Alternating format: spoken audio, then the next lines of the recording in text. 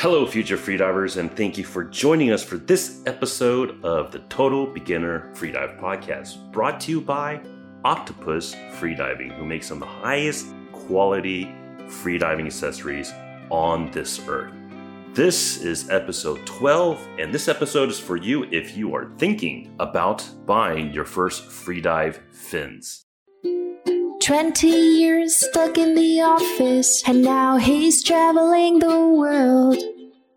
Just one breath and diving deep, he's healthier and happier than ever. Freedive nomad, he's found what he wants to do. A freediving podcast for total beginners like you. Freedive nomad, the peace into the deep blue. Make the dream come true. You can do this too. Hello again, my name is Ray, the Freedive Nomad and the host of this podcast. If you hear a bit of noise, that's because I'm recording in the middle of Super Typhoon Chatham, which is just passing through the east side of Taiwan. But fortunately, I'm on the west side, but still affected somewhat. Today, we're going to talk about probably one of the more interesting pieces of equipment in freediving, and those are the freedive fins, which I'm sure you've all seen them before. They are the extra long fins, which are the signature of freediving and provide a more stunning visual in underwater photos. Some people have even attributed the large rise of freediving partially thanks to those beautiful photos you see on Instagram or Pinterest if you're that kind of person. The fins, they look so simple. Yet there are a lot of considerations you need to make when purchasing them. So I'll try to make this as simple as possible and at least set you down the right path to do more research on your own. But before we get into the more technical aspects of choosing fins, let's answer the question I get most often. Should you rent or buy before freedive course or beginner freedive course? If you can rent, or if your school or instructor provides them, I would definitely not even think about buying. As I said before in previous episodes, if you rent or if your school or instructor provides them, I would definitely not even think about buying fins first. And as I said in previous episodes, some shops will let you apply rental fees towards a purchase in their store if you have a free dive or spearfishing shop near you. Now, if your instructor or school does not provide gear and you can't find somewhere to rent from, you have two options. Number one, you can use or buy some closed pocket scuba or snorkel fins. These enclose the bottom of your foot completely, unlike some scuba fins that have an adjustable strap which exposes your heel. And these shorter closed pocket fins are much cheaper than your long freedive fins and quite affordable. I've seen them on Amazon for between $20 to $40.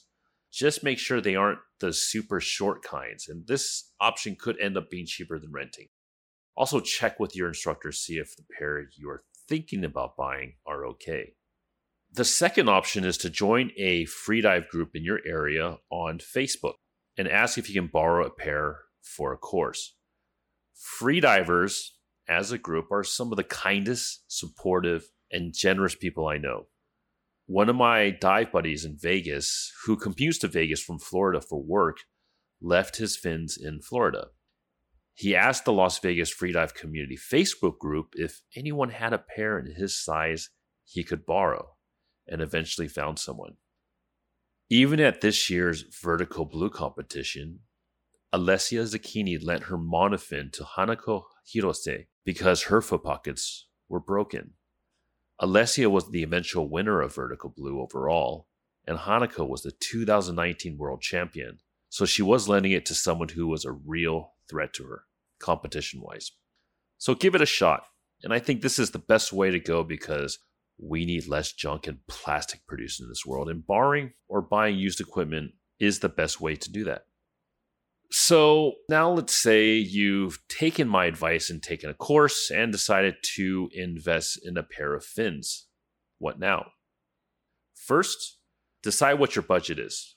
Freedive fins run from $60 to well over $500, and don't forget to budget for your other equipment as well. The two main parts of a fin is the foot pocket, which is made of rubber that encloses the entire bottom of your foot, and the blade. If you're buying cheaper beginner type fins, these will mostly be just one piece. Beyond this, the fins will be modular design. They'll come in two pieces, the blade and the foot pocket, which can be purchased separately or as a set. You generally have three things to consider with the blades. Number one, blade material. Number two, stiffness. And number three, angle. Well, you also have aesthetic consideration, but that's a personal choice I won't get into. Your basic choice for blade material would be plastic, least expensive, fiberglass, moderately expensive, or carbon fiber, most expensive. What you're looking for in blade material is efficiency, i.e., maximum output for a given input.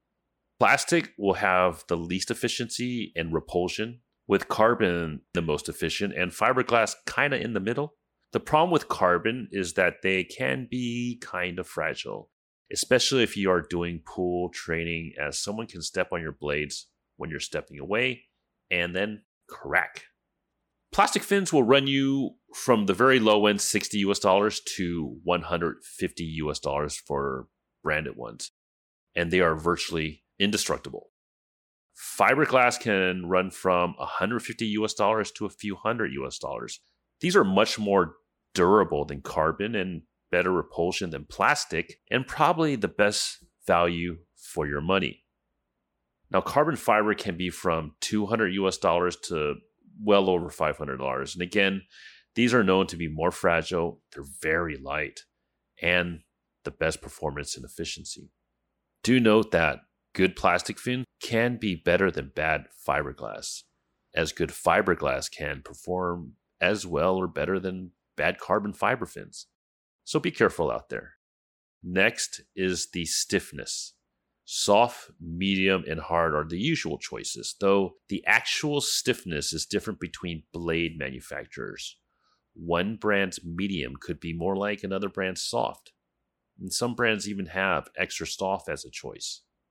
Many will suggest you determine your stiffness by your weight and height, but you really should default to soft if you are just going to do pure freediving, as good technique will provide the most efficiency, and your legs will thank me later.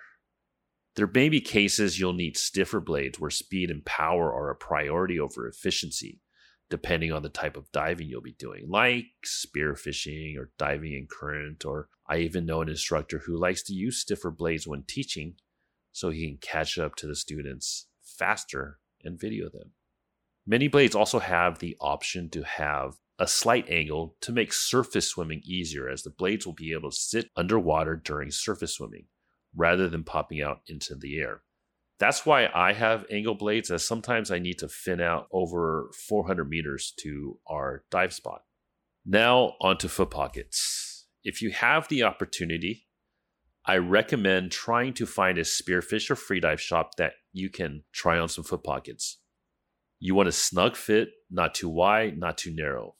Also on the top of the foot, make sure it's not too tight and not too much space. It should also fit snug around the heel so that you can squeeze about one finger in. Less than one finger, probably too tight. More than one finger, probably too loose. If you are between sizes, I would go with the larger size, as you can wear booties or socks, or you can buy fin keepers, which is a big triangle-shaped rubber band type thing, which fits around your ankle and prevents the fins from slipping off. It also holds your foot in more snug, reducing rubbing and thus blisters. These cost around like $10 on Amazon. There are also some YouTube videos out there which can use a heat gun to help better mold your foot pocket onto your foot. Also note that not all foot pockets will fit all blades and vice versa. So if you have certain blades in mind, you'll want to check which foot pockets can fit on them. If you buy foot pockets and blades separately, you can either attach it yourself. There are good YouTube videos out there which you can learn from, or you can have the store you bought it from attach it for you. You can either glue or screw in your blades into the foot pocket depending on recommendations from the blade manufacturer. Screwing your blades in has the benefit of being able to easily remove them to put new blades in, or so your fins can fit in your suitcase when you're traveling once disassembled. Though some carbon blade manufacturers may recommend gluing them on, as using a screw-on carbon fiber may weaken the structural integrity of the blade, but that makes it more difficult to remove the blade from the foot pocket. If your budget is around $150 to $200, I would go get some fiberglass fins. My leader fins cost around that range, including foot pockets, and I managed to use those all the way through to my instructor certification course and beyond. But my new favorite option for beginner freedivers are the Molchanov's Core Silicone training fins. Alexei Molchanov, the world's #1 competitive freediver, took these fins down to 102 meters at a recent competition, which is about 20 meters short of his bi-fins personal best with the long fins. They are the first freediving fins I've seen made of silicone and are engineered to be soft when kicking while giving you decently powerful repulsion. These fins also solve a major problem for freedivers who fly. Bringing your long fins on the plane can be a serious pain in the ass. I recently got a pair and did a review video on it on my YouTube channel, and you can find the link for that video in the show notes.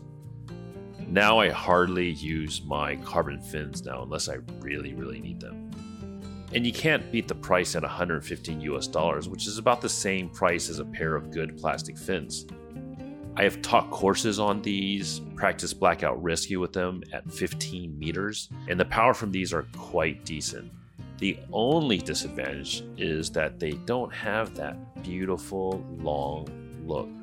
For beginners, these can last you a long time, and if you eventually upgrade to fiberglass or carbon long blades, then you can use these for scuba diving, training in the pool, or take these as your travel fins, as they are much easier to travel on airplanes with because they're much shorter. You can buy these at Molchanovs.com and use my coupon code FreeDiveNomad to save 10%, or click the link in the show notes. And that's it for today's podcast. I hope you learned a lot about freedive fins. Dive safe and never dive alone. 20 years stuck in the office, and now he's traveling the world. Just one breath and diving deep, he's healthier and happier than ever.